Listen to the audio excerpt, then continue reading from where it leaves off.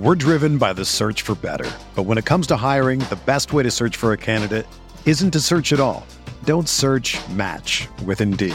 Indeed is your matching and hiring platform with over 350 million global monthly visitors, according to Indeed data, and a matching engine that helps you find quality candidates fast.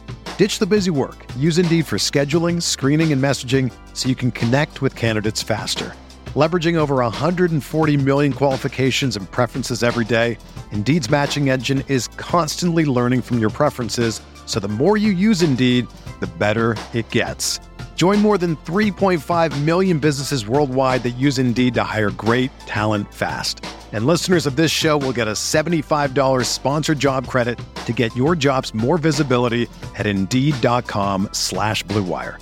Just go to Indeed.com/Blue Wire right now and support our show by saying that you heard about Indeed on this podcast. That's Indeed.com/Blue Wire. Terms and conditions apply. Need to hire? You need Indeed. MLB CBA negotiations came to a crashing halt today.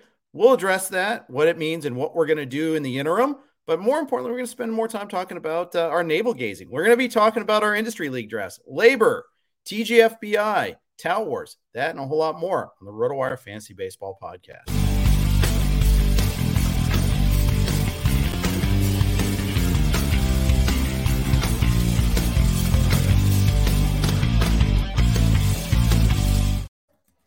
Hey, everybody. This is Jeff Erickson. I'm here with Fred Zinke for the RotoWire Fantasy Baseball Podcast, brought to you by the good folks at WynnBET. That intro is too short. I don't have enough time to retweet the link out there. So I'm going to do that right now after I ask you, Fred. How are you? Well, I'm fine. I was really hoping that we could have this tidal wave of enthusiasm on tonight's episode and, they've got a deal and let's go. The players are this. And I heard this guy might sign as soon as tonight. But none of that's going to happen. So I'm generally an optimist. I'm going to find a way to be at least not pessimistic about this whole thing. But yeah, so I'm fine. But tonight could have been a really, really cool episode because, if they had come to an agreement by 5 p.m. Eastern, there would have literally been rumors by 6 p.m. Eastern about certain players and moves. Yep, that's right. And I was ready for the fire hose of information. Said, I'm going to go play tennis tonight. Not going to watch the State of the Union. I'm not going to watch the State of MLB Union. I didn't watch either press conference. I don't need to, screw that noise. Yes, of course, it's stupid that both MLB Network and ESPN cut short the players' press conference. Rights holders are going to rights hold. That's what they do. So I'm not really surprised by that. This isn't about fairness. It's about leverage. I'm not surprised, but I am surprised because obviously I tweeted this out. I got caught up last night. I was watching every breathless update going to the bottom of the 12th in negotiations. They're getting close. Okay. They extended it by a day. That must mean they're close, right? Right. No, they weren't close. Such crap. I'm such a fool for buying into that there. Not just read Evan Drellich. Don't read the Nightingale. Don't read Heyman. I don't even follow those guys on Twitter, but I didn't mute them. Now Me neither, I muted them. Actually. Yeah. Yeah. So I got caught up in it. Hey, shame on me.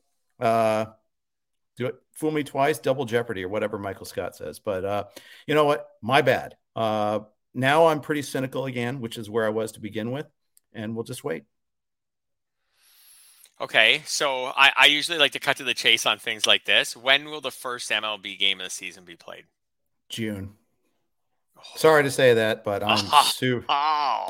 Yeah, dude, June it's not going to be too June 1st. I didn't say June 1st. It's not going to be. Look, they said they're canceling 2 series, but they don't have any negotiations scheduled. They broke negotiations. They said it's on the players to come back to them. We gave our last best offer. Screw that noise. They did not. You look at the details from Jeff Passan, and they barely moved. The players have moved a lot. Like on the bonus pool thing. Mm-hmm. The owner started at 20, 25 maybe. I think they started at 20 and moved to 30. The players went from 115 to 85. That first of all, that 30 is more than 10. I think we can rapidly concede that. It's the CBT. They haven't moved in the CBT at all. And that's the thing that's the most noxious. I mean, both in terms of the thresholds and the penalties, they barely moved. They never wanted to get this thing settled. I think all the talk about, hey, we're getting closer and all that, they split out. They wanted to create this false sense of enthusiasm, and it worked. I got bought into it. Read the comments on any tweet or thoughtful post, and you'll see people don't care about what's the truth. They don't care what the actual facts are. They want baseball, and then other people have already made up their minds. I'm probably guilty on the other side. I don't know. But fact is, it doesn't matter. They're steering into this. They have leverage. They're using it, period. Do you think that the owners through this whole process, do you think they don't want April baseball? Like that they would actually prefer to not have April baseball and save the player salaries? Possibly, but I think that's super duper short-sighted. Yeah. I think there are some owners that way, that because they don't get much attendance in April anyhow, perhaps. That's what I'm saying. Yeah. And they don't, but the teams that have a window to compete right now, that really have a chance to compete and win a World Series. I mean, that's devastating to them. You don't want to lose games like that. The Red Sox, they should be one of this. I think that the other secret thing here is there is a divide between owners. And unfortunately, the small payroll owners are the ones that are more numerous and have more control. You need 23 out of 30 to ratify anything on the owner side. And there's a lot more than 6 or 7 owners holding this up, in my opinion. Now you're making me more pessimistic. Sorry. Maybe your June 1st is right. I was going kind of like May 1st, but that they take a couple weeks now and then I don't know. I feel like this all ends just when the owners feel like it's I actually feel like this is all going to end when the owners feel like making it end. Like when it's their lockout, and when when they decide that they will budge ever so slightly on a few things. I'm not even saying the words meet them in the middle. Like when they decide that they will budge a little bit, then meet them a third of the way. Yeah, then it'll end. So it's just really when they decide that they want to do that. And if that's and I don't get on Rob Manfred. Like I know a lot of people do. He works for the owners. If they wanted to budge and settle, they would budge and settle. Maybe. Okay. Don't you feel like he's just the negotiator in this whole thing? Right. Well, he's not just a negotiator. I think he helped formulate the battle plan too. I mean, he's been doing these for decades. Yeah. I think it's like Peter Uberoth back in the day where, it's just like, hey, let's get in line. You got to stay together on this. Right. This is all that. He's not just a mere bystander. He's not just taking bullets for the owners. I mean, he is taking bullets for the owners, but it's more than that. I think he's an active actor. And the dude's getting paid a ton by the owners too. This is a job he sought. This is the life he has chosen. He doesn't get a pass. He is the face of everything. There's a lot worse behind him, but I think that he's an active part of it too. So, do you think he could sway them? Do you think he has that level of do you think he could take tonight's or take the most recent players offer or whatever, what the players want, and do you think he could sway them? No. Unlikely. Right. Unlikely. That's where I kind of feel like that's where I let him off the hook a bit. I don't know if there's anything he could do if there's anything he could have done really to avoid this. I don't know, maybe negotiate all winter, which they didn't. Right. But again, there was no point in negotiating all winter if the owners were unwilling to really move on anything. Well, just take a look at the owners and take a look at behavior and how many of them are likely to be behind this. Miami, right? Especially Jeter stepping down. I think that was a canary in the coal mine that we should have paid more attention to. You look at Cincinnati, absolutely part of that there. Pittsburgh, clearly part of that there. Colorado, lead negotiator in this whole deal here. Arizona's had cash calls before from their ownership group. That's St. Louis. They've been complaining. St. Louis, remember in 2020, DeWitt, I think it was, the owner of the Cardinals, was the one that said owning a club is not all that profitable. He's the one that came up with that line in the first place that Manfred just used a week ago. So that's 6 right there just in the National League. A's, Rays, Orioles, they're all on board with this here. The Royals, they're definitely on board with this here. You just got, I mean, there's at least 10 to 12 of these teams and probably a lot more that are all fighting for the same thing and trying to get a greater share of the pie. And, the lies that they say, just they said in the last 5 years, it hasn't been good for revenue. BS. The only year it hasn't been good, the 2020 wasn't good. 2021 for 3 months wasn't good. Fine, because you didn't have stadiums at full capacity. Come on. Just all you have to do is look at the Marlins and the Royals getting sold for $1 billion a piece. And you can't sell me on anything else there that they're saying. Yep, I totally agree. I feel like this is some sort of calculated plan to recoup some of the lost money by not paying the players for a while, like some of the money they lost during the COVID fan, absences. Yeah. But that would be, like you said, that's so short-sighted. If that is really the fact, or maybe it's not. Maybe this is just them looking to not budge on anything. Has anybody quit in any of your leagues because of this? I don't know. I don't think I would know. Like, if anyone in any of your NFBC leagues quit, you'd never know. At this point, you wouldn't know. Yeah. I have a Sports Sheet league that drafts a week from Saturday, keeper deadline Saturday, and he sent an email today saying he quit. I get it. Because of this. I get it. If someone wanted to do that, it's a bit dramatic for my liking, but I get it at the same time. I mean, if you're not into the thing I would say is if you're not into it, like if this is just frustrating, maybe the guy who quit was kind of on his way out anyways, like wasn't totally sure if he wanted to do this anyways. I don't know, and was thinking maybe I'm near the end of my run in this Score Sheet league anyways. So I get that, but don't wait until now. I mean, when you're this close to a draft, and you have to scramble to find someone. 24 teams, 35 round draft. Massive keeper league. Yeah, you had plenty of time to quit that. Nobody's going to quit in any of our industry leagues over this. Right. So, I sure hope not. The guys will be really frustrated, but nobody's going to quit. These are people who obviously deeply love playing fantasy baseball and fantasy sports, and some of whom, make a living off fantasy sports. So they're not going to just walk away over frustration over this, but we're not at the forefront of this, but we are among the many, many, many, many people who don't make hundreds of thousands or millions or billions of dollars who are being negatively impacted by this, because this is going to drive down interest in this really fun fantasy game. And, it's not just us, it's people who work at restaurants and bars and all these things that we always talk about, and work at stadiums and whatever. And these people all get hurt from this.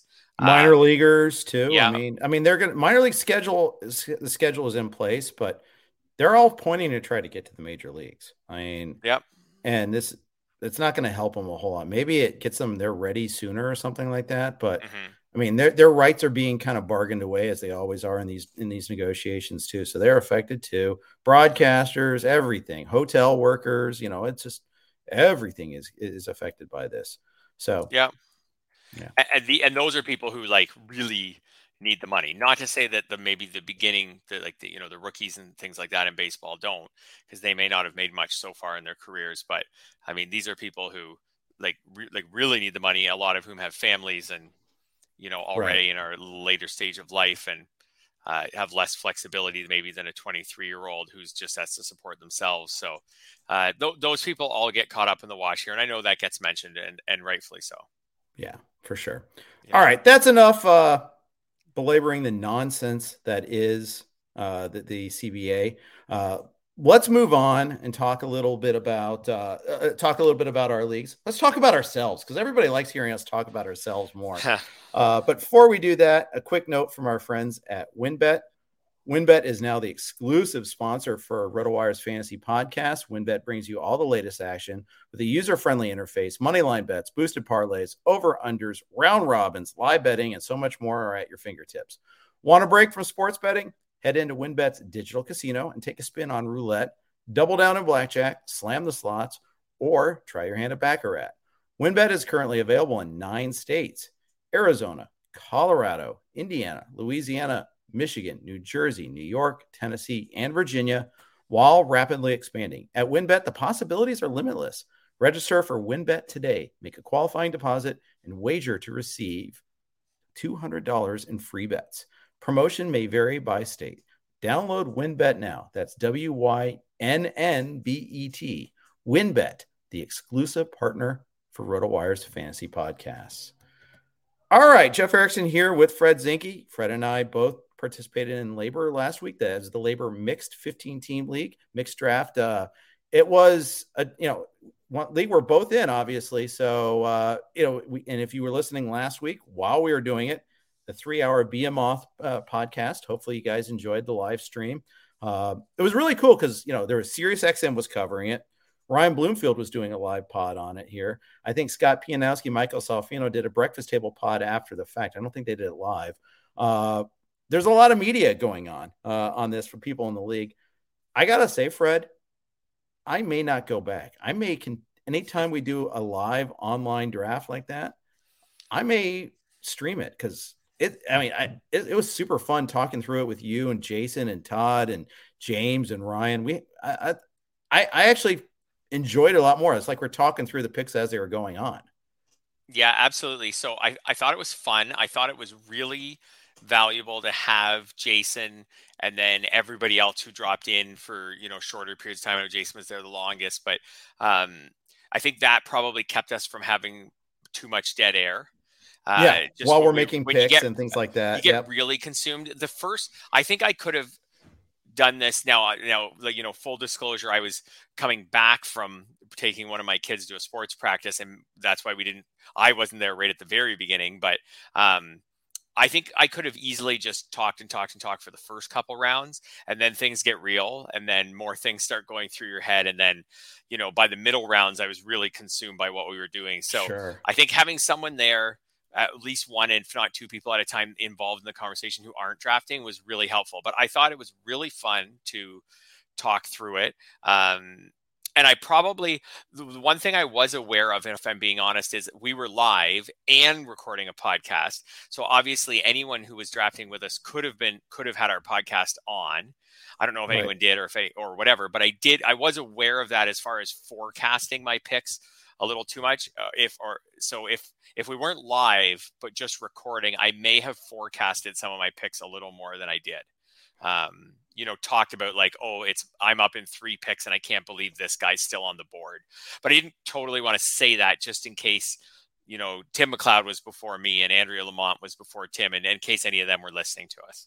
Right. I'm fully on board with that. And, I was, at least you were at a turn. So your turn. That's right. Yeah. You only had you and Zach between you. I don't think Zach was listening to us because he even asked because I mentioned in the chat that you got swiped by him a couple of times. He didn't know by whom. So gotcha. That's probably a good sign. And you also commented, and I thought that was one of the more insightful things is you were explaining your picks and you're like, well, I've seen that Zach has this. And that I'm going to go this first and then hope to get that. A couple instances where you mentioned how I think it started as early as with Whit Merrifield, right? That you knew that he had Turner, so you weren't going to take Merrifield in the second year and take Teoscar before Merrifield and hope you get Merrifield on the way back. Yeah, and I mean, I don't know if Zach would have taken Teoscar, but Zach did take Aaron Judge, so he was obviously willing to take a power bat there, and which makes sense because he had Turner, and I just guessed that he wouldn't.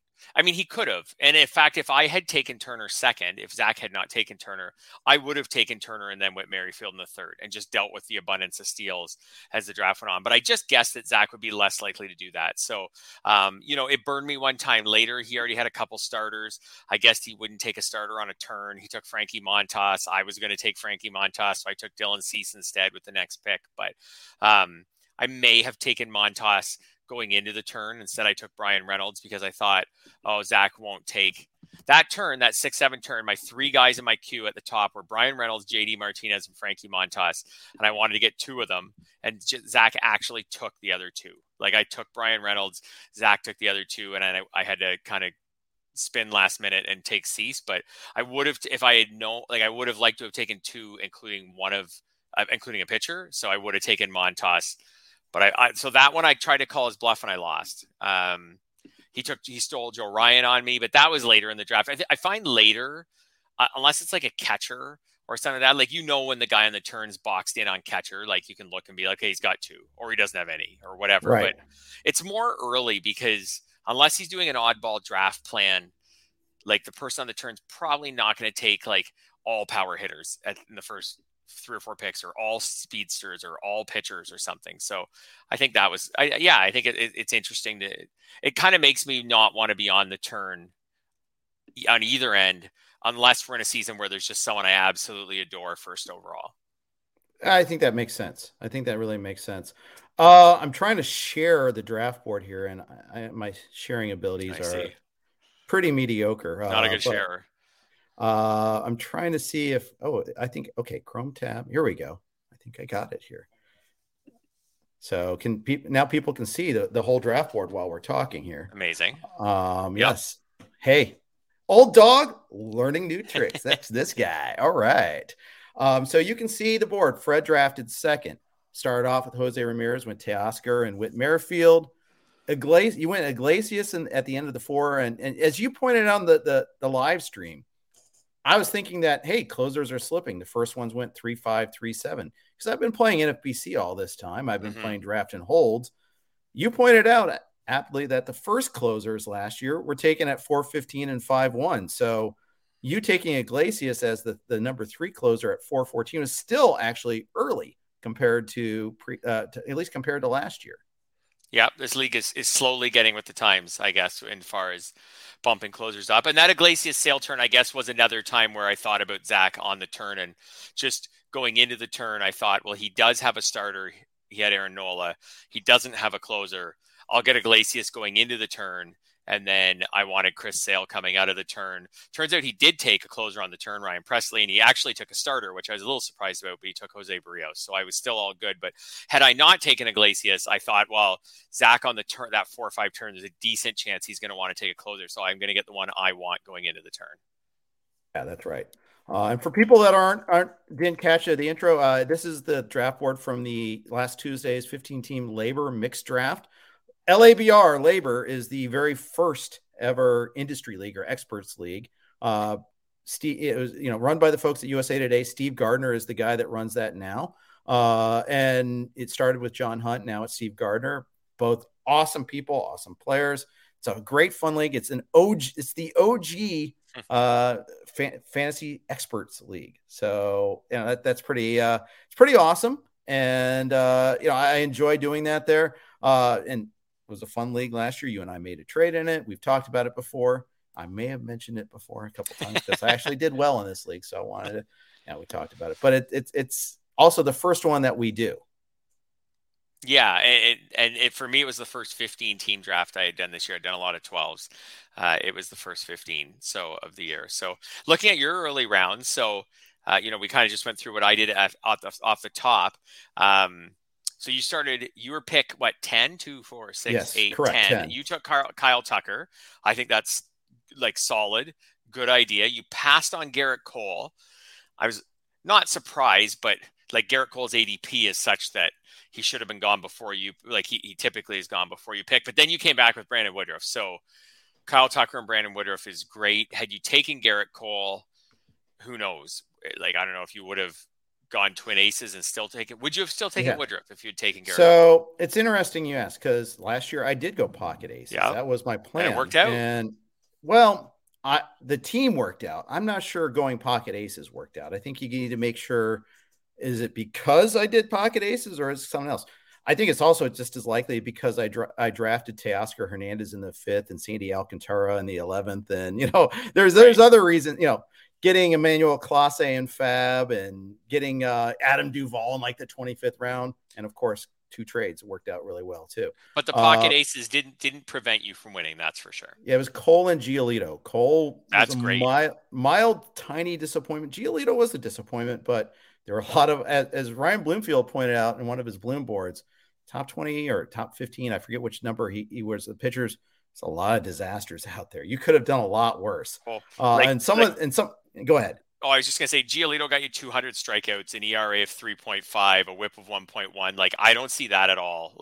It's maybe a minor disappointment, but that's a plenty good season to win your league. Did he really get 200 Ks? 201 strikeouts, yeah. Well, see, I know. I like that you committed that to memory because you know what? You're right, 201 and a 353 with a 110. It feels worse because he had a couple of bombings. He only won 11 games. Yeah, I walked away with kind of it's kind of salty, but Really? Oh, he got what I got what I needed out of him. You're absolutely right. So maybe I should have been more open to the concept of pocket aces. So no, I was, I was open to it. I did go pocket aces in the first pitch Arizona Speakers League. So I'm not opposed to doing it. I've had some, and last year in the main event, I was 2 points out of the money doing pocket aces, and that was with Giolito and Yu Darvish, and Yu Darvish was an unmitigated disaster last year. Yes, absolutely. Yep. Okay, so you got Kyle Tucker, you got Woodruff, you got Xander Bogaerts, who I can tell you love this year. You've taken because him I don't know if I just love his cost. I think he's a solid hitter every year. He's the same guy every year. You're getting him at pick 40 or later. Sign me up. I got him in the 4th round, actually, in TGFBI. We'll talk about that in a second here. Which I think is pretty common. Like, I think where you took him, this isn't like a min pick thing, like where you took him like at 310, but it's above, it's above Story. It's above Giolito for sure. Yes. It's above Olsen. These are other guys that occasionally go in front of him. So, yeah. Yeah. So, and then your Will Smith catcher flag plant, which I know you discussed with Scott, that was something you really wanted to do this year. And I think that's fine. Like Real Muto and Perez were gone. I think Will Smith is a good pick. I couldn't take him over either of the other two. But I think once they're gone, I think he's fine. And then you started, deepening your pitching staff with Class A. You brought him back for another season. This time you don't have to go to waivers. I had to pay the price for him, though. Yeah. That's the difference. Yeah. And I think your Freddie Peralta pick is really cool. I think Peralta is totally a good pick where you got him in round 6 and could be like a guy who could be like your, not the same skill set, but like your Alcantara pick last year in round 11, where, you get like a major, like Freddie Peralta is awesome. If he throws borderline steal, I think. Yes. I think 6th round is fair because we don't know what the innings will be like. But if the innings end up being higher than a lot of people expect, which is it's definitely possible, then I think that pick could be like, he could easily be a guy who's going in the 3rd round or something next year. Yeah, I think that's fair. Yeah. I think that, and I kind of like the progression of Brewers pitchers. 1 year they're kind of hybrid reliever / starter. The next year, full-time starter, but limited innings. Next year, they take the training wheels off a little bit more. Same thing happened with Woodruff. Same thing happened with Burns. I do have Burns in a lot of I have Woodruff here. I have Burns in TGFBI. You would have had, if you taken Burns in this league, you could have gone Burns, Woodruff, and Peralta. You could have just had all the Brewers. I have Ashby too later on. So Ashby is this year's Peralta. A guy that gets the job maybe in April. Well, I was going to say gets to late April, early May. But now it's going to be late July. Okay, great. Yeah. But I don't know. Maybe that's less valuable now than it was before. I don't know. So I feel like your draft up to that point, that's 6 picks, totally like stable, solid. Then things started to get like a little weird. And I'm not saying that in a bad way, but like now we start seeing the picks that are like, to me, like really could go either way. Like Cody Bellinger in round 7. That's definitely a could go either way pick, which is funny because last year when I was taking Bellinger in round 2, you were the guy saying to me, like, don't take Bellinger. He's not worth that 2nd round pick. And you were right. Well, he was hurt. He wasn't even worth like a 25th round pick really last year. Yeah, but let's keep in mind, the reason why I was saying that is he was coming off the shoulder surgery. Yep. Not just an injury, not just he was hurt. Had surgery, didn't know when he'd be ready to start the season. You didn't know what was going to happen in terms of his swing. He's had a full, healthy off season, and now it's a longer off season. I think that actually it helps him even more. But there was, stupid little thing about seeing him take batting practice with teammates, seeing him hit the home run in the playoffs. I think he's healthy now, and I think it's all health that was holding him back. That would make a lot of sense. And his career has been really up and down, but even other than, last year, the downs were like, oh my God, down. Yes. But overall, like in his career, the down. No, the whole last year was, oh my God. We won't even, there is risk. That's what I mean. Yeah. I won't deny there is a huge risk, especially in terms of batting average, that he's never the same. I'll rapidly concede that. Points that I like in his favor is he still runs a little bit. Still has power when he gets around on that high fastball. It's getting around on the high fastball. He's in a good lineup, which is nice. Could regain first base eligibility. Right now he's only outfield, but first and outfield, I always like having the 2 spots. That could be handy too. he always gets paired with Yelich. It's Yelly Belly. And I prefer Belly over Yelly. I would not have taken Bellinger. I would not have taken Yelich there. The back bothers me, and I just don't know where the power has gone. Whereas I can see it a little bit with Bellinger, I can't see it with Yelich right now. I haven't seen the evidence just yet. I think that makes sense. And then you kept going with some guys who could really go either way, like Bobby Witt Jr. He's a rookie. We don't know when he'll debut and how good he'll do. We know he's really talented. He could certainly go either way. You took Giovanni Gallegos, who's a great pitcher, as long as the Cardinals let him be the closer. But we know the Cardinals have some other guys in that bullpen who they've messed around with in closer roles before, whether it's Hicks or Reyes, etc. We don't it should be Gallegos, but we just don't know that. Right. And then before we move on, let me talk Gallegos real quick.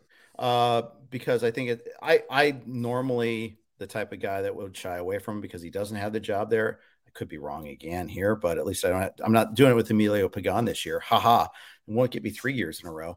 But new manager, I think might manage the team a little bit differently. Talk about Jordan Hicks going into the rotation, perhaps when he comes back. They want to stretch him out. Alex Reyes had the job and lost it because of his lack of control and command. That's still institutional memory. I don't see Gallegos. I'm definitely putting Gallegos behind the rest of those closers. And, you're looking at that board, you look at all the other closers that went off before him.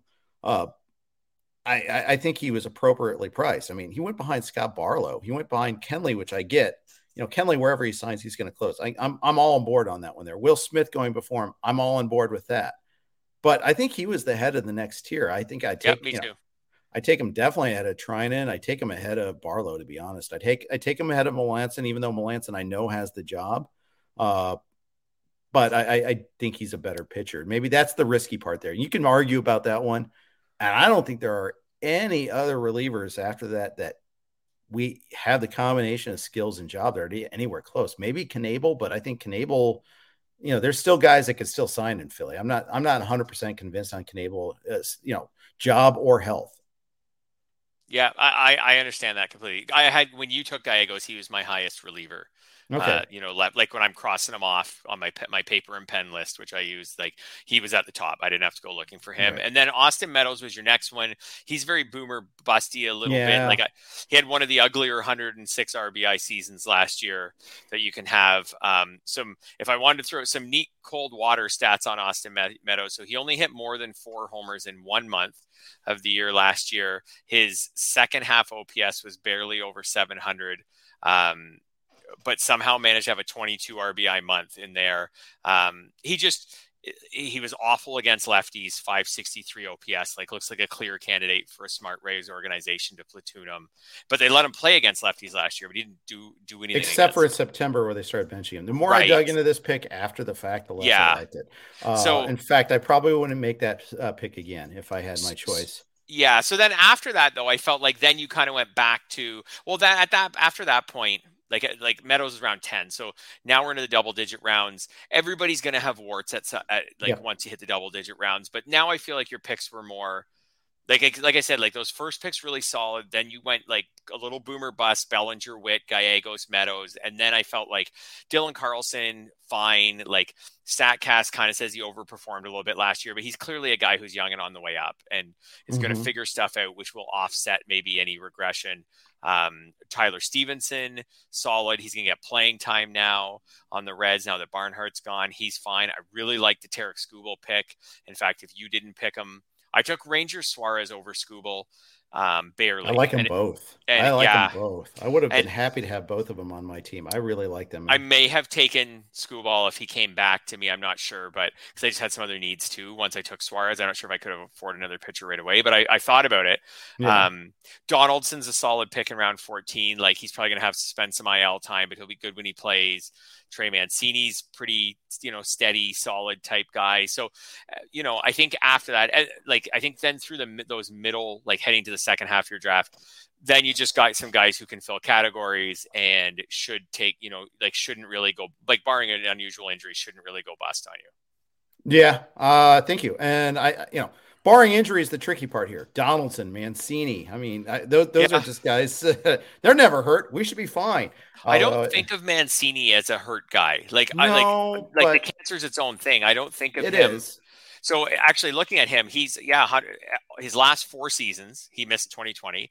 The 4 seasons other than that, 147 games or more. So he's actually durable minus a period where he was out with illness. So but I'm going to do the yes, but I mean, the fact is, I mean, things don't. The fact he came back and played 147 last year, and now this year he'll be even further removed from 2020. Yeah. I don't know. I think it's a good sign. So I don't like the moving the fences back and up. That's bothersome. But that's why he lasted as long as he did too.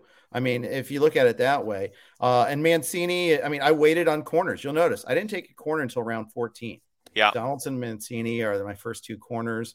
That's why I wouldn't mind it so much if the Bellinger got a lot of run at first base. It would help my optionality there a little bit there. Compare that to what you did here. Let's take a look at what you did after we talked about the early parts of this draft here. But you after Iglesias, you went Chris Sale with you as your first starter. Is that a little nerve-wracking there, having him be your ace? A little bit, but when you wait till round 5, like it is what it is. You get. Sure. I'm not that worried about Sale. Like he came back last year. I think he looked fine. I think he could win the Cy Young Award this year or just be okay. But I'm not super worried. Worried about him as far as injuries go. Like I think he's kind of back now. So I'm okay with it. Again, you wait till round 5 to take your ace, and you're either taking a slightly risky Chris Sale or you're going to take like a boring Max Fried or something like that, who is like your ace on paper, but let's be serious, like with his strikeout rate and stuff is like way worse than everybody else's ace. Yeah, 100%. I get you on that. Of the starters that went after him, Gausman, I'm taking Sale over Gausman. I mean, there's plenty of risk with Gausman going to back to the AL East and big contract. Definitely take him over Luis Castillo. My guy, Freddie Peralta versus Sale is actually a tougher call for me. But I think the ceiling might be a little higher on Sale because he might be like a higher inning. He could strike out 300 batters. Yeah. Maybe not anymore, but 250. Things went well. And wait. And if there was no lockout, etc., we'll just suspend that disbelief, pretend they're playing 162 games. Yeah, right. That's what I was referring to mostly there. But yeah. And when I took Peralta, I was debating between he and Fried and who else was I looking at that spot? Fried and Charlie Morton and Lance Lynn, a little bit Musgrove probably too in that spot. Yep. But Sale, for me, it would come down to Sale versus Peralta. So, I mean, I like the pick. Just it's tough when it's your first starter. But then again, you got a lot of strikeouts after that with Dylan Cease in the 7th round. Yeah, I mean, I know Dylan Cease is everyone's cup of tea. I'm okay with him. I'm not super high on Dylan Cease. That's actually the first time. This was my 6th draft I've done, and the first time I've drafted him. So, because usually I draft Montas, who Zach took 1 pick before me, or I might even just not really be in that group and just wait a little bit, or have gone a little earlier or later. So, anyways, but I'm fine with Cease. There's a lot of strikeouts there.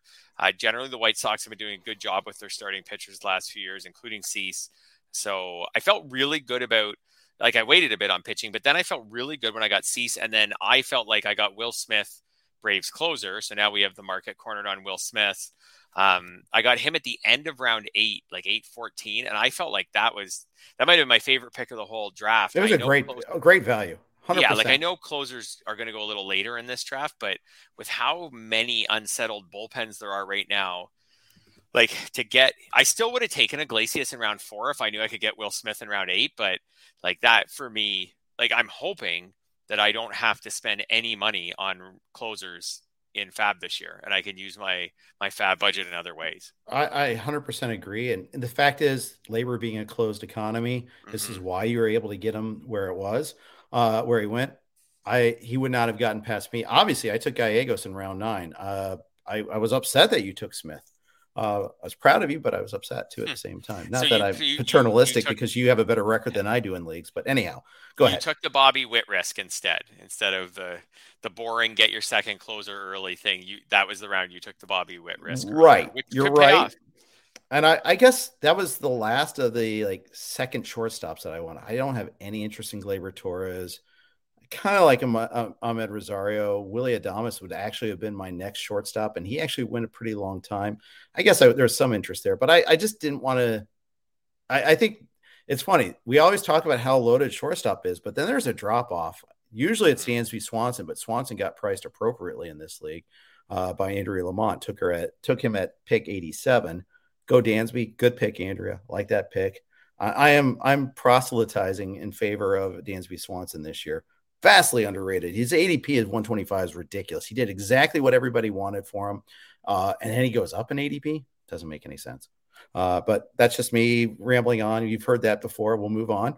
But yeah, I like the Smith pick a lot, and I would have happily taken him in the 9th round if I had not taken Witt. Jake Cronenworth, 3-position eligibility again. Always nice to have in these leagues. Luis Garcia, love Luis Garcia. I mean, I like this little stretch here of guys that you took. Luis Urias quietly had a really good season, and again, 3 positions of eligibility. Yeah, I felt like it wasn't like really the plan, but when that started to become a reality, I agree with what you said on shortstop. There's a lot of good shortstops. Then there's kind of a cliff. I felt like Cronenworth was near the end before we really hit the cliff. I that's what happened. I don't think I have any other shortstops. Like, I have a JP Crawford late, but like I don't have any other good shortstops. So I started Jose Ramirez, which covered third base. That's the other one you really got to watch as far as covering. So then to be able to get Cronenworth to have a shortstop, and then to get Luis Urias. So now I have another guy who can play third base and a second guy who can play shortstop. And then he also has second base eligibility. I felt really good about that. I don't think Cronenworth or Urias will be like amazing. They don't steal bases and everything, but especially with the DH with Cronenworth, I think he'll be in the lineup every day, and they often hit him high in the lineup. And Urias is still really young. I don't think people realize quite how young he is right now. I think he's something like 24. So, like there could still be some other steps up coming for him. And he played better as last season went on. I felt pretty good about that. And then my 12th round pick, I said when we were doing the live pod, I didn't feel good about it from a social perspective because it's Marcell Ozuna. That being said, like Marcell Ozuna, it's a similar situation to Aroldis Chapman and some other, not a lot, but some other players who are in these drafts who have had similar type of instances just a little further in the rearview mirror. Yeah, Ozuna, Chapman, Bauer. I mean, you put them all in the same bucket. Do you feel comfortable taking or not? I don't judge you one way or another. Yeah. Yeah, I said when I took him, anyone who says they don't want to take Ozuna or Aroldis Chapman or someone like that because of their history, totally fine with me. The Braves have said, from a fantasy baseball perspective, the Braves have made it pretty clear that he's back with the team.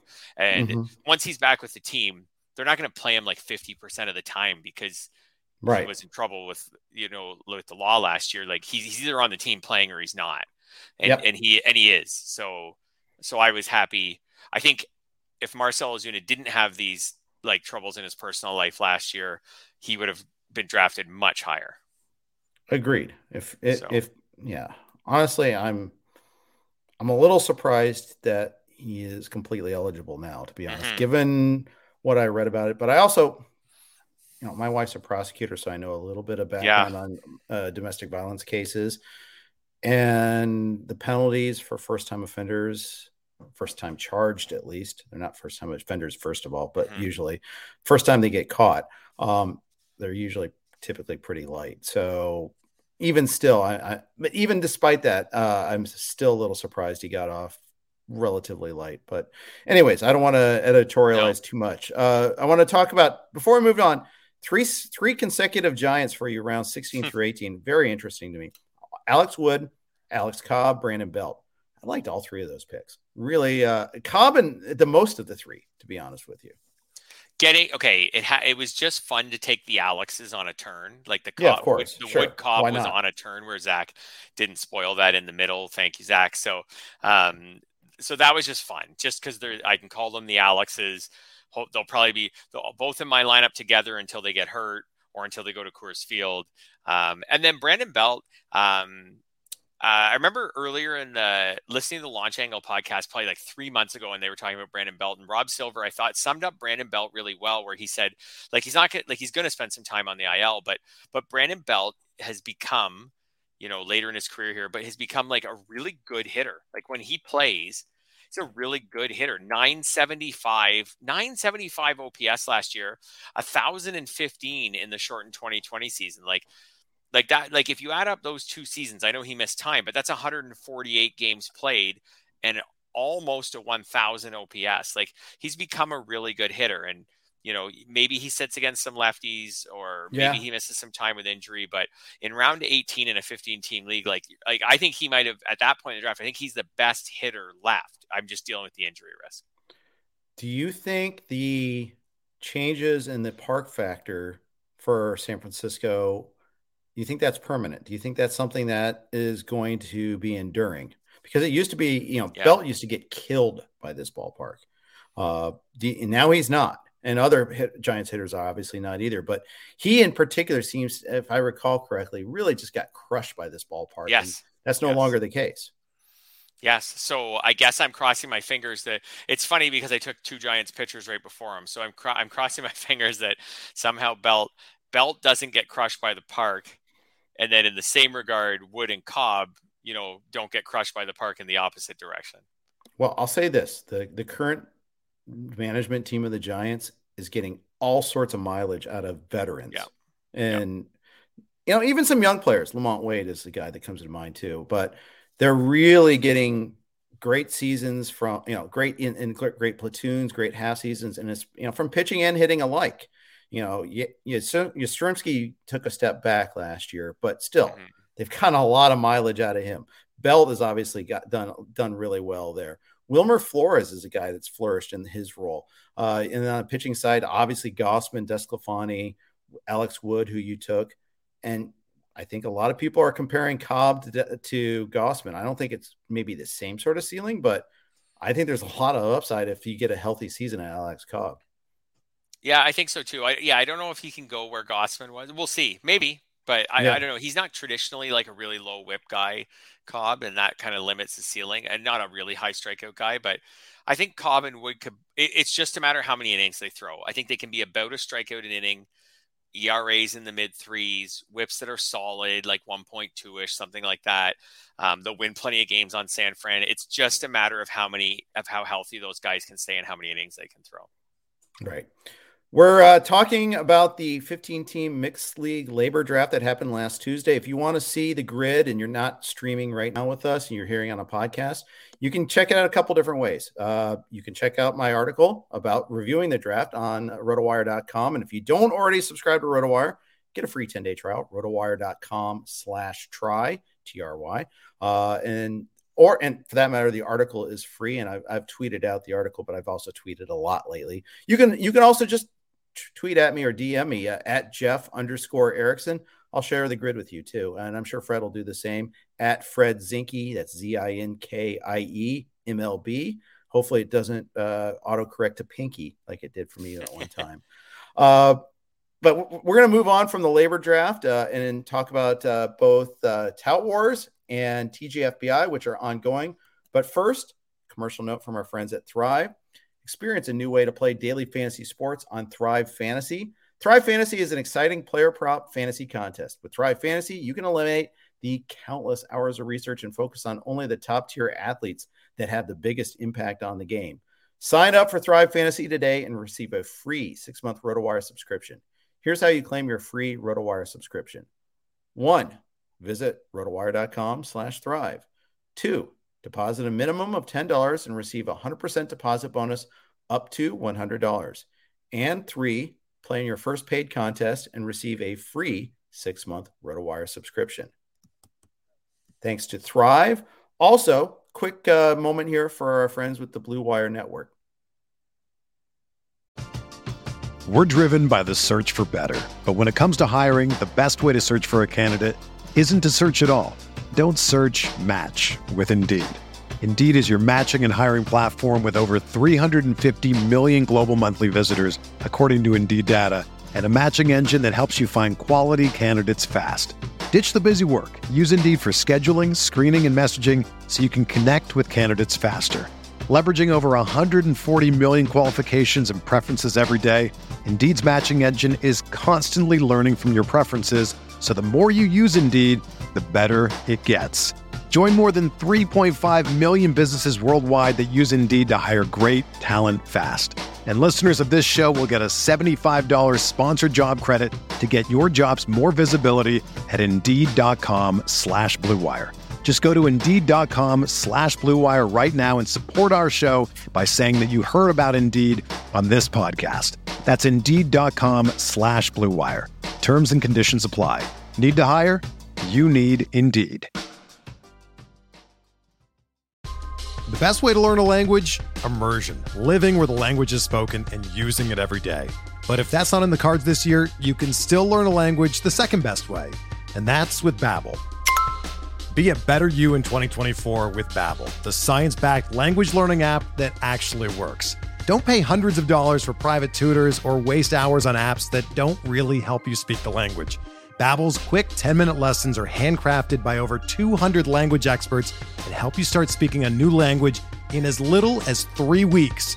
Babbel's designed by real people for real conversations, and their tips and tools are approachable, accessible, rooted in real-life situations, and delivered with conversation-based teaching, so you're ready to practice what you've learned in the real world. Here's a special limited-time deal for our listeners.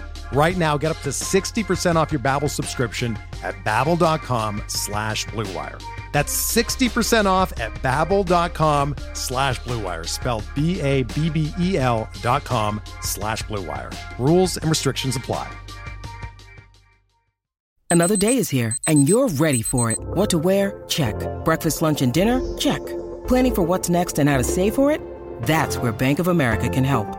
For your financial to-dos, Bank of America has experts ready to help get you closer to your goals. Get started at one of our local financial centers or 24/7 in our mobile banking app. Find a location near you at bankofamerica.com/talktous. What would you like the power to do? Mobile banking requires downloading the app and is only available for select devices. Message and data rates may apply. Bank of America N.A., member FDIC. All right. We've had the Blue Wire Network with us all along, hosting all of our podcasts. So we want to thank them for their sponsorship and the sponsors there. Please patronize them as well. Let's move on. Let's talk a little Tout Wars.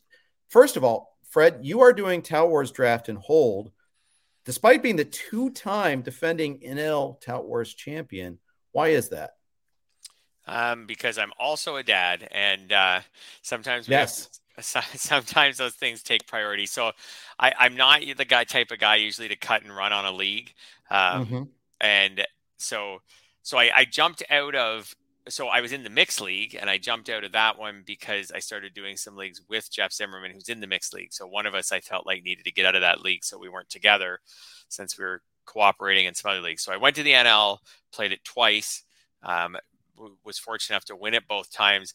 This year, the weekend that the Tout Wars auctions are happening, one of my sons has a hockey tournament. It will be this particular son's first ever sleepover at a hotel hockey tournament. That's big. My older son probably has, and I'm not exaggerating, 10 sleepover hockey tournaments a year.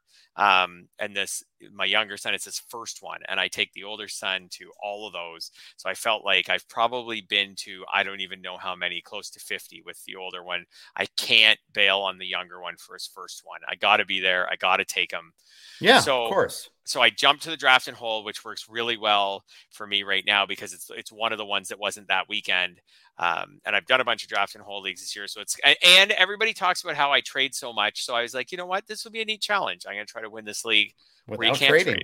Taking away one of your superpowers. That's interesting. By the way, I can relate. 1 year in Tout weekend, I did the AL Tout Wars. Usually I'm the auctioneer for the mixed. I'm around on Sunday too. Instead, I took off right away because my daughter had a big AYSO tournament on Sunday. And so I missed a lot of the activities. Worth it. It was, first of all, it's this tournament we never qualified for. So it was really awesome to be able to make that. So that was pretty cool. So completely good job. Good parenting points. I highly approve of this message. I fully hope to, long range plans, I hope next year to jump back into one of those live auctions. I also think that I'm just assessing myself as a fantasy manager. I actually think I'm better at auctions than I am at drafts. And that's one of the reasons that I've often done better at Tout than I have in labor. So I'm hoping next year that I can get back into one of those leagues. We'll see. It's a long way away. Very good. Yeah. All right. So And I like that you're challenging yourself. So that's good. Yeah. So now we are sharing the screen. If you're streaming with us, you are looking at the Tout Wars Draft and Hold League. It is 15 teams. It is also OBP instead of batting average. Big difference there. It is also, this is draft and hold. There are no free agents. There's no trades, as you alluded. You're going 50 rounds.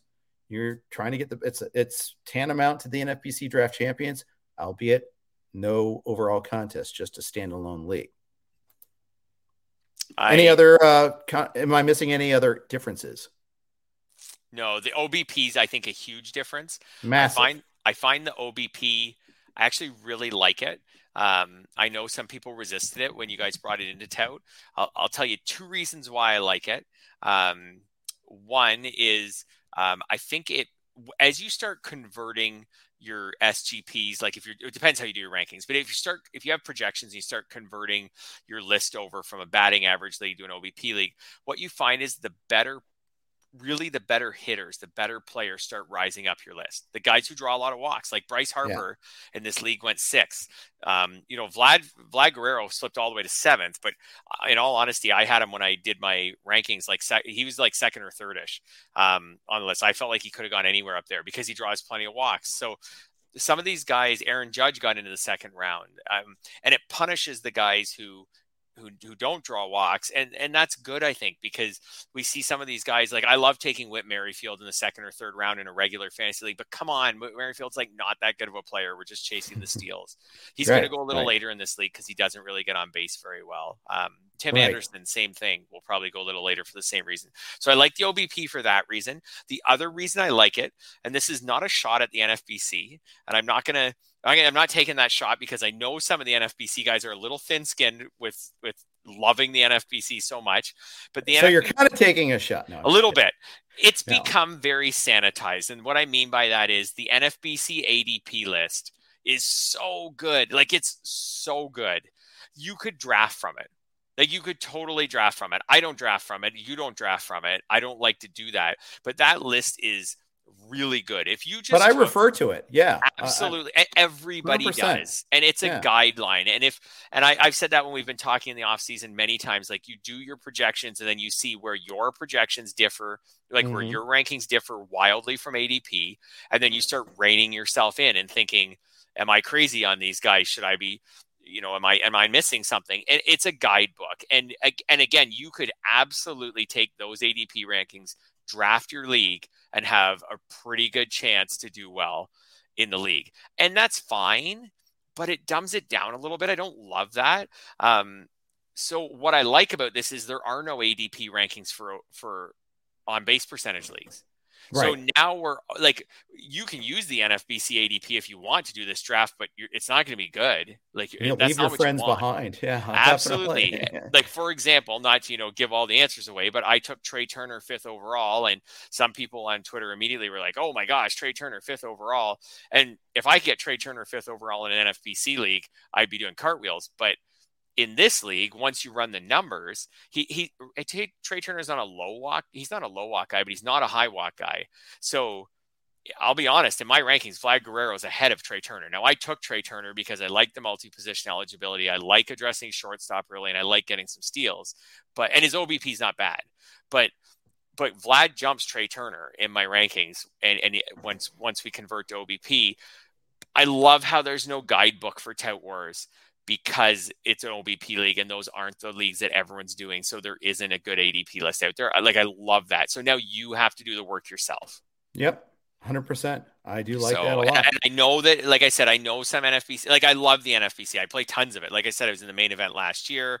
It's really great competition, but that amazing ADP list that has so many, intelligent minds chipping into it. It does make it so that, like it is a guidebook for drafting NFBC. For sure.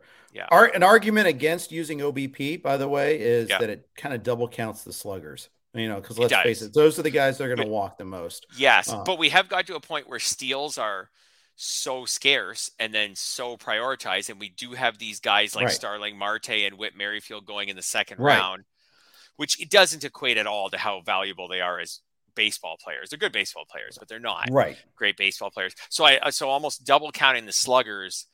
Like I didn't take Aaron Judge. It was kind of cool to see Aaron Judge maybe go in the second round, and we're going to see some probably good hitters go a little bit earlier in this draft, and some of the steals. You still need the steals in this league. Those guys are still going to go fairly early, but I don't mind that.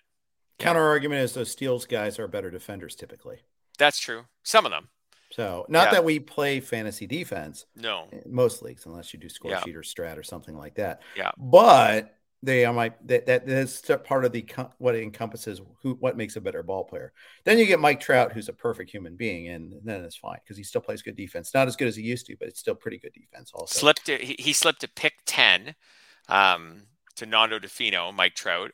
Where would you take Mike Trout in an OBP league? Like looking at this draft board, do you think he's a really interesting one? Because I'm just not taking him in the batting average leagues just because of the injury risk. But man, in an OBP league, he could be. I'm taking him ahead of. So Mike Sheets took Ronald Acuna at 9. I take Trout ahead of him here because you've got the similar injury risk in Acuna as you do in Trout. So I don't see any reason to discount Trout over Acuna. Acuna, though, in his own right, is become a really good OBP guy. Yeah, he's getting a lot to without a doubt. Close to 400 the last I think he was because now because he's getting pitched around and he's got a better eye, of course. Yeah. And they're trying to get him to chase and he's not chasing as much, so he's become a better pure hitter without a doubt. What about Trout or Bo Bichette? Because the gap in now this is where the OBP is a huge deal. Like in batting average, Bo Bichette will be the same ish as Trout. Like they'll be in the same range for batting average. I think there's OBP growth potential in Bichette, though. I mean, this kind of isn't this kind of a go where the puck is moving sort of thing instead of where it's been, because you're talking about Bichette in what year 3.5, 3.5, and you went from 328 to 343 last year while maintaining the same batting average. He walked, a little bit. He walked 40 times last year. Percentage wise, I'm pulling up his page a little bit here. Yeah, I mean, he jumped from He jumped. He went from 4% to 6% in walk rate. He's nowhere near, but what if he goes up to 8% walk rate there? It's starting to become a little bit more valuable as he perhaps gets pitched around a little bit more. Although maybe he doesn't, given the other batters in that Toronto lineup. I mean, that's the thing that, still lets him get pitched to a lot more. I don't know. But a typical Trout season in the last 5 or 6 years is like a 440 OBP. Mm-hmm. So that's like Bo Bichette's not like the gap between those two guys now and on base percentages. Even if Bichette grows a little bit, the gap's going to be enormous, which now offsets the fact that Trout doesn't steal bases. Yeah. It's an interesting one. Trout's much more powerful. Yeah. So, and he is like a cheat code in OBP. I mean, yes, if he plays, Nando's really, even if he doesn't steal bases, right? Like Juan Soto went first because he can get you that OBP that's like 430 or something like that. Well, Trout's the other guy who can do that. Juan Soto doesn't steal a lot of bases. Trout, a few. Trout doesn't steal a lot of bases. Trout probably will hit more home runs if he's healthy than Soto. Like Trout could easily be if Trout plays 150 games, even without the steals, he could be the number one player in this format. Yeah. Judge is pretty close too on OBP, by the way. I think, and I play in the AL tout, so I've been kind of acutely aware of that. But if you look at Judge's OBP over the years, I mean, it's pretty ridiculous. So last year it kind of dropped off a little bit. Or 2 years ago dropped off a little bit, but he's still another guy that's pretty darn awesome as far as that goes too. So, and of course, Joey Votto later on. I don't want to spoil, your fellow competitors might not know that Joey Votto is a good OBP guy, but I'm just going to let it slip in case they're paying attention. Hopefully they haven't heard of him. Maybe they haven't heard of him. I know you've heard of Joey Votto, blah, blah, blah. I sure we don't have. want to go into that again, but I'm not drafting. Oh, I could draft him in this league because I can't trade him. Yeah, that's right. So you took Jacob deGrom in the second round. That's aggressive. Took him, but then again, Woodruff is gone. Scherzer's gone. Wheeler's gone. Buehler's gone. Bieber was gone. That was interesting. Alcantara was the next starter after that. The only other starter after that's been taken. I don't think Alcantara is in the same universe as deGrom. So, if you're going to take a starter there, I'm okay with deGrom in that spot. Yeah, I mean, if nice of me to say that. Yeah, Alcantara or Alcantara, he went quite early to Jock Thompson right after I took deGrom. If we went by ADP, the next pitcher on the board would be who was still undrafted, would have been Aaron Nola, who's still there's a gap there. Yeah, you still might take Nola. You could do it. I could on the way back. Do it. I might. I'm not I'm against it. So the draft board's unfolded, I think, in a really interesting way. And I think a lot of people listening to this podcast have probably done a lot of draft champions over the winter because that's pretty popular in January and February. And so we know how high saves are going. Yeah. I felt like DeGrom was the last pitcher in that second round type tier. Like he typically goes in with Wheeler, Scherzer, Buehler, Woodruff. So they all went. We actually had a run of 9 straight picks with pitchers. DeGrom was just past the middle of that run. I obviously get the injury risk with DeGrom. I saw some people discussing on Twitter, and Jeff Zimmerman jumped in with a really great point about this, where I think it was Andy Behrens and someone else. I forget who exactly off the top of my head. I apologize, but they were saying that someone said DeGrom will either be like pitcher number 1 or pitcher number 150.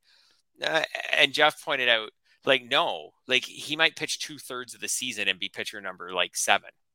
Because right. like just the fact, like he's not going to just start the season fine and be fine all season or get hurt in spring training. Like those aren't the only 2 possibilities. It's not binary. You're right. That's right. So, and that's kind of how I try to project him. Like if he throws 130 innings, again, speaking as though we'll have a full season. If he throws 130 innings or something, like where would that be? Because he's clearly the best player in fantasy baseball.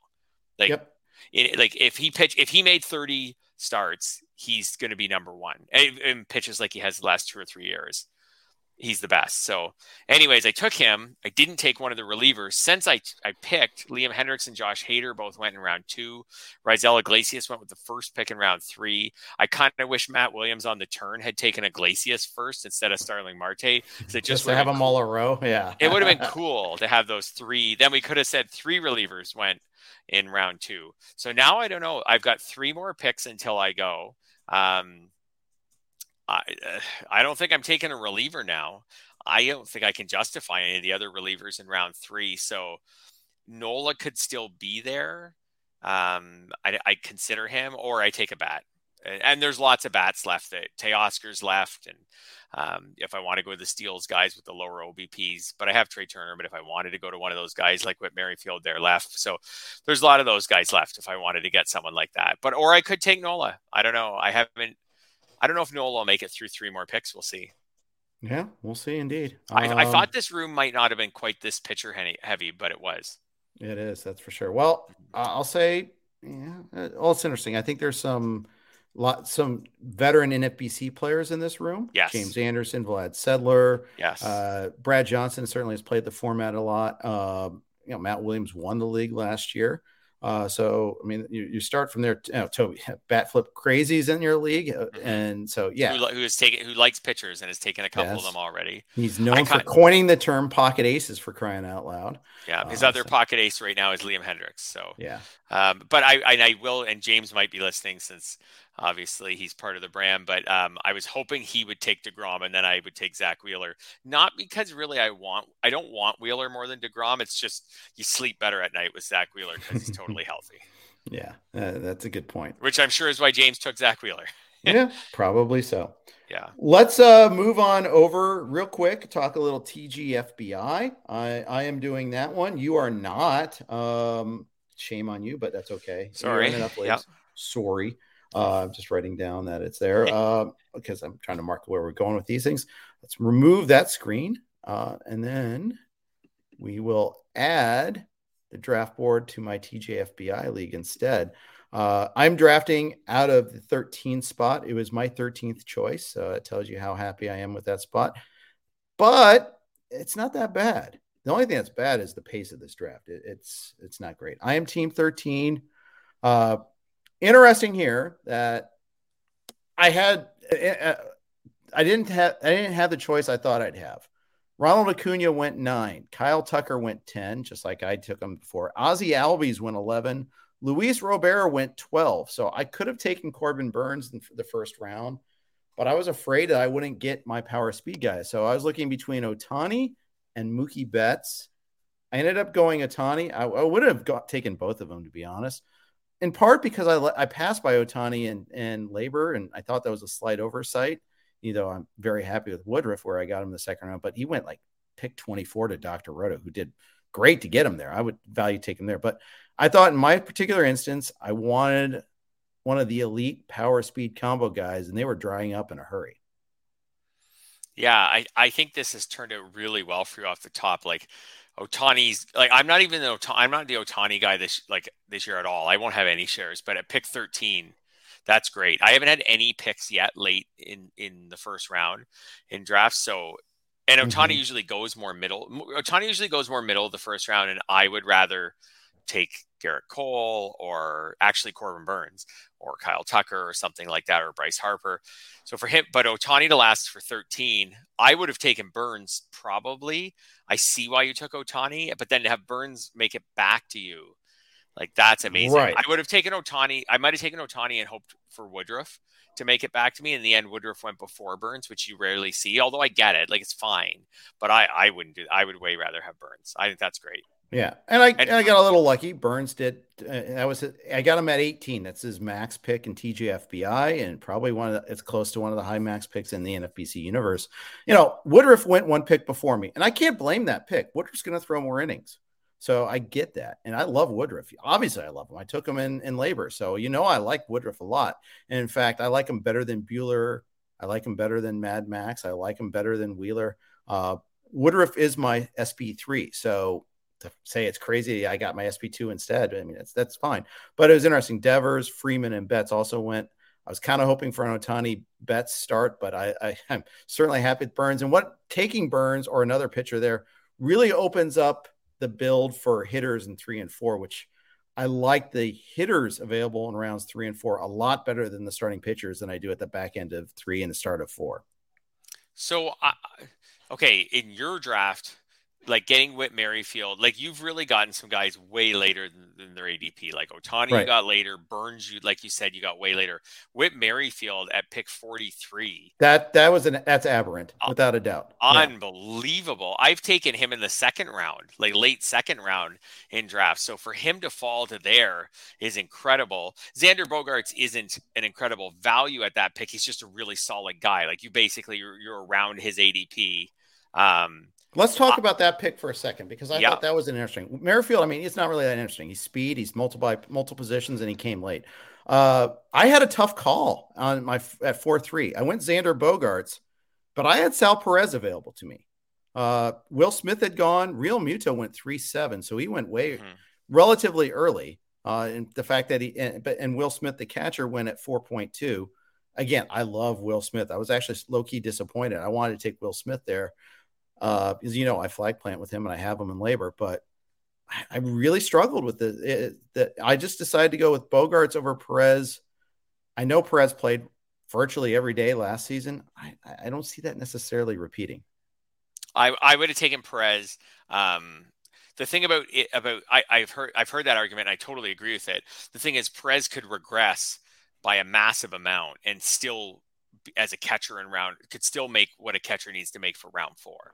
Like he could regress a massive amount and get 33 homers and 90 RBIs and 70 runs. And that's totally good it'd be fine for a round 4 catcher. And maybe you get 37, like he's going to regress, but maybe you get 37, 38 homers, you get 100 RBIs. So I would have taken Perez over Bogaerts, especially because not that Bogaerts gets you steals, but you have a really nice setup there to take a 0 steal 4th round guy, because you have 30 steals or so with Merrifield and you have 20 something steals with Otani. So I think you could have afforded to do that. I don't think I would have looked at any of the pitchers. So if I was in that spot, I would take in Perez. I don't think Bogaerts is a bad pick. He's not going to let you down or anything. I think that's a fine pick. You only have one pitcher, and the closers are starting to go. Like Iglesias went. They went late. These closers way late. Yeah, Iglesias at the end of round 4. That guy's another guy, the guy who picked first in yours. I don't like the Mondesi pick at the start of round 5, but Trey Turner first overall, fine. For him to get Zach Wheeler and DeGrom on the 2-3 turn. Fantastic start. And then Iglesias in the round 4 is amazing. I don't love them. I don't understand the Mondesi pick when you already have Trey Turner. I get maybe because there's an overall component to this, and he's thinking Adalberto Mondesi at 140 games is the kind of guy who helps you win an overall, right? So he's taking a chance on that. I probably would have just taken like Nick Castellanos, who went with the next pick. Someone like that. Like someone who's just or Arenado, who went 4-4 or 5-4, or Eloy at 5-5. Yeah, pick your guy, but like someone who someone who's just really solid. So I think that's probably what I would have done. So just looking at your team now and like where it's going to go. Oh, by the way, I did want to mention, I don't mind the pitchers late in round 3-4. Like I'm cool with Giolito. Like we kind of talked about him a little bit earlier. Yeah. Like if I'm warmer to him now than I was before the start of this podcast. Yeah. But... And Nola was one pick away from getting to you, and Alcantara is usually down there. Chris Sale went really early in your league, actually. He went before Nola and Giolito, which is unusual. So now you're 3 picks away. What are we thinking here? Another pitcher? Yeah, there's 3 people picking, and I'm 4th. So here's the thing. Closers have gone later. Iglesias went at 4:15. A little later. That's pick 60. He never goes pick 60 unless you're in this for an overall contest league. He never goes this late. Kenley Jansen went as the 4th closer. Emmanuel Clase went. However, Presley and Edwin Diaz are still there, which that's well beyond ADP. Top 2 guys in the default queue. So I think it's not like they're going to get overlooked by the people drafting before me. But if my competitors choose to pass on them, I'll be left with a tough dilemma. The best available hitter, and I think it's by a lot, is George Springer. I don't care that he doesn't run. It doesn't matter to me at all. No, you have some steals. It's fine. Right. After that, there's a slew of second basemen, which I don't really need or necessarily want. Altuve, etc. Polanco's gone, but yeah, Altuve be one of them, right, on that list of second basemen. Yeah, that would be. But I don't really want Altuve there. I'd rather go. So you're thinking closer or Springer, and if you get unlucky, then those 3 guys. Those 3s are gone, picks. And I'm dropping all the way to JD Martinez, at least in terms of ADP, because I think he's the best pure hitter. I don't think the starters that are available are too distinguishable between each other. I think if you look at the best available starters at that spot, Gausman. I think it's Lance Lynn, it's Gausman, Logan Webb, Joe Musgrove. I'll get one of those guys in the 6 if that's the route I want to go. Yeah, totally. So I won't be going the starting pitcher here in the 6. Newsflash. I know all my competitors are listening to this live right now as we wait for our picks to go. By the way, in this league, and I don't want to, it's not any person in particular, but this has happened multiple times. We're like one of the last teams right now in TGFBI in terms of pace. But the thing that tilts me more than anything right now is seeing the little green light next to a person's name saying that they're in the room, but they've been on the clock for a while. And then he goes and picks. That's amazing. While we were on the clock. Bam! Okay. Bam! Flashing. Jose Altuve just got drafted. I brought him up. I was trying to put him in Team 10's head. Okay, so now you manifested it. I like that. So this is not going to be week 2 of a 3-hour podcast, but there's 2 more picks until you. There's 2 closers and there's Springer. So I've got it Presley, Springer, Diaz. That's the order I want them in. Okay, so if Presley goes, you'll take Springer and then chance it maybe that you can get a closer after. Yeah, and I might just go Springer because he's easily the best hitter available. Well, also the thing is, if they're all there.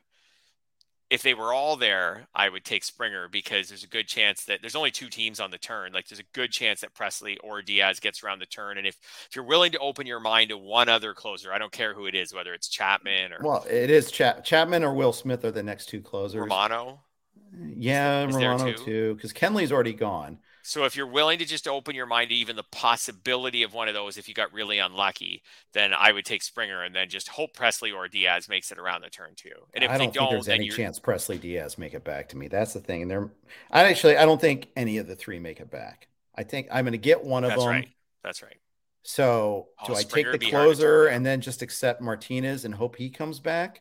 I could go Rendon or Bregman if I want to go that way, or go starting pitcher. I think I'm just talking myself into. I think I'm talking myself into Springer here more than anything, but I know, or just accept that I'm going to go late on closers. That's the other thing I could just do.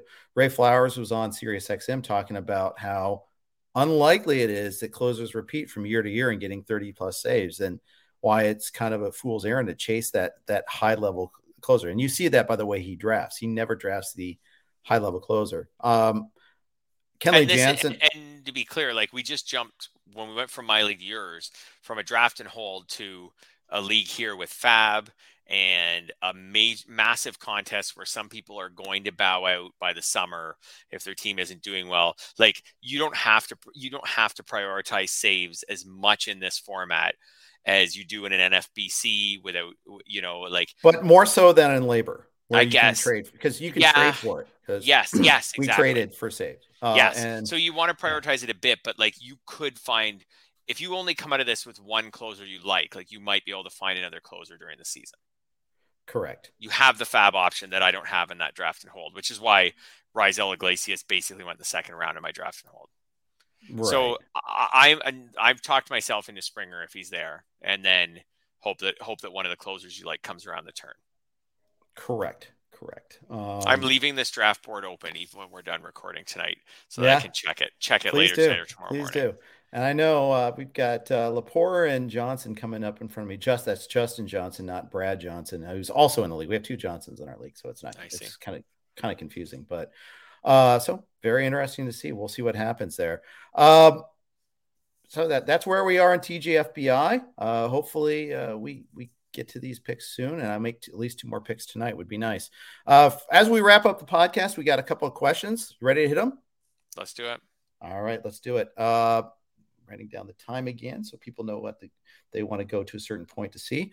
Let's start off. Mark asks about, I don't know a lot about his injury, but would Josh Young's injury lower his dynasty value at all? If so, how much? I mean, yeah, it's got to, right? I mean, it's enough that it required surgery. It's enough. Anytime someone needs surgery, it changes long-term value. Probably depends. Yeah. And I mean, it probably depends to where you're at with your dynasty team. Like if you were like how far off, like if you're in a rebuild or if you're contending, now he kind of maybe fits more the profile of the team that's in a rebuild and can wait for a while for him to get back from this injury and be back to a full-time player. Yeah, that's right. Paulie asks, on a draft and hold, given the circumstances with free agents, do you value players with jobs higher than the current free agents, or do you just go with skill set? Good question. I'm leaving it up there for you. Yeah. So for a second. That is a really good question. So it depends. It depends on the point in the draft. So, okay, to take it to the furthest extreme, it doesn't matter that Freddie Freeman's a free agent, right? Like he's going to sign. Maybe we get lucky and he signs on a team with a great hitter park. Maybe we get a little unlucky and he signs on a team with not a great hitter park. He's going to sign. He's going to sign on a really good team. He's going to hit second, third, or fourth in their lineup. So it doesn't really matter with him that. But and then there's like the mid-level guys, maybe who are free agents, but we know they're going to get starting jobs.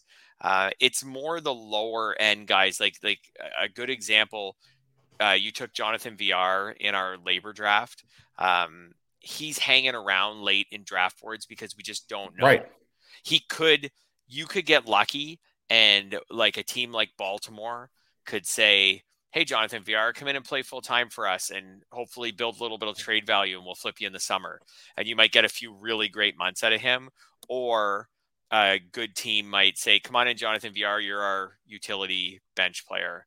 At which point you're actually going to drop him because, and someone else will pick him up when someone gets hurt and he's got a full-time job for 3 weeks or something. But that's the level I think that really, I took a couple of free agents in that labor draft. I took Eddie Rosario and Jorge Soler, who are both still hanging around as free agents. Now I'm just assuming both of those players get jobs where they will have mostly a full-time role, but I think that's a safe. I think that's a safe my assumption. Thinking a little bit. If I had someone, when I took those guys, if I had somebody on my list ranked even with them, who already had a team, I would have taken the other guy, but I didn't. They were the highest ranked guys on my list. I didn't want to jump like lose the value. There is also, because of the NLDH and this current amount of free agents, once you hit a certain point in your draft, you start finding players who are vulnerable, where if their team signs a player, they move now to the bench and a reserve role. So it does, at a certain point in the draft, it does cut both ways with some of these players. Right. And obviously closer jobs, that matters a lot. I think you took Connor Joe. Is that right? In our labor I draft? did. Good. I think good pick. But he's a great example of that. If the Rockies don't sign any players, which they shouldn't because they suck, like they shouldn't sign players. They should let Connor Joe play. Let Garrett Hampson play. Well, Jerry McMorris is fighting for the right not to sign players right now. He is on the front lines. Fighting for Connor Joe. That's why he's doing this, Fred. It's for the Connor Joes of this world. So if he wins, if he wins and Connor Joe doesn't sign, or Connor Joe's team doesn't sign other people, then Connor Joe is great. But he's at that level of player where if the Rockies just went out and if they grab Jonathan VR, or if they grab a couple veterans, I'm ready. I've got it covered. I got VR too. We're good. You got VR covered. Yes. So Soler and Coors Field though. Ooh, so if they signed a Soler type player, that might push Connor Joe, and you're like back to him playing 4 days a week, and now you don't want him anymore. Right. So, well, and then, but you know what? It's a 20+ pick. Fine. Move on to the next guy. Totally. So I guess the long answer is actually mostly you just draft the skills. And with all these unsigned players, I think that from the question that we were asked, you draft the skills for the most part. Yep. I think that's right.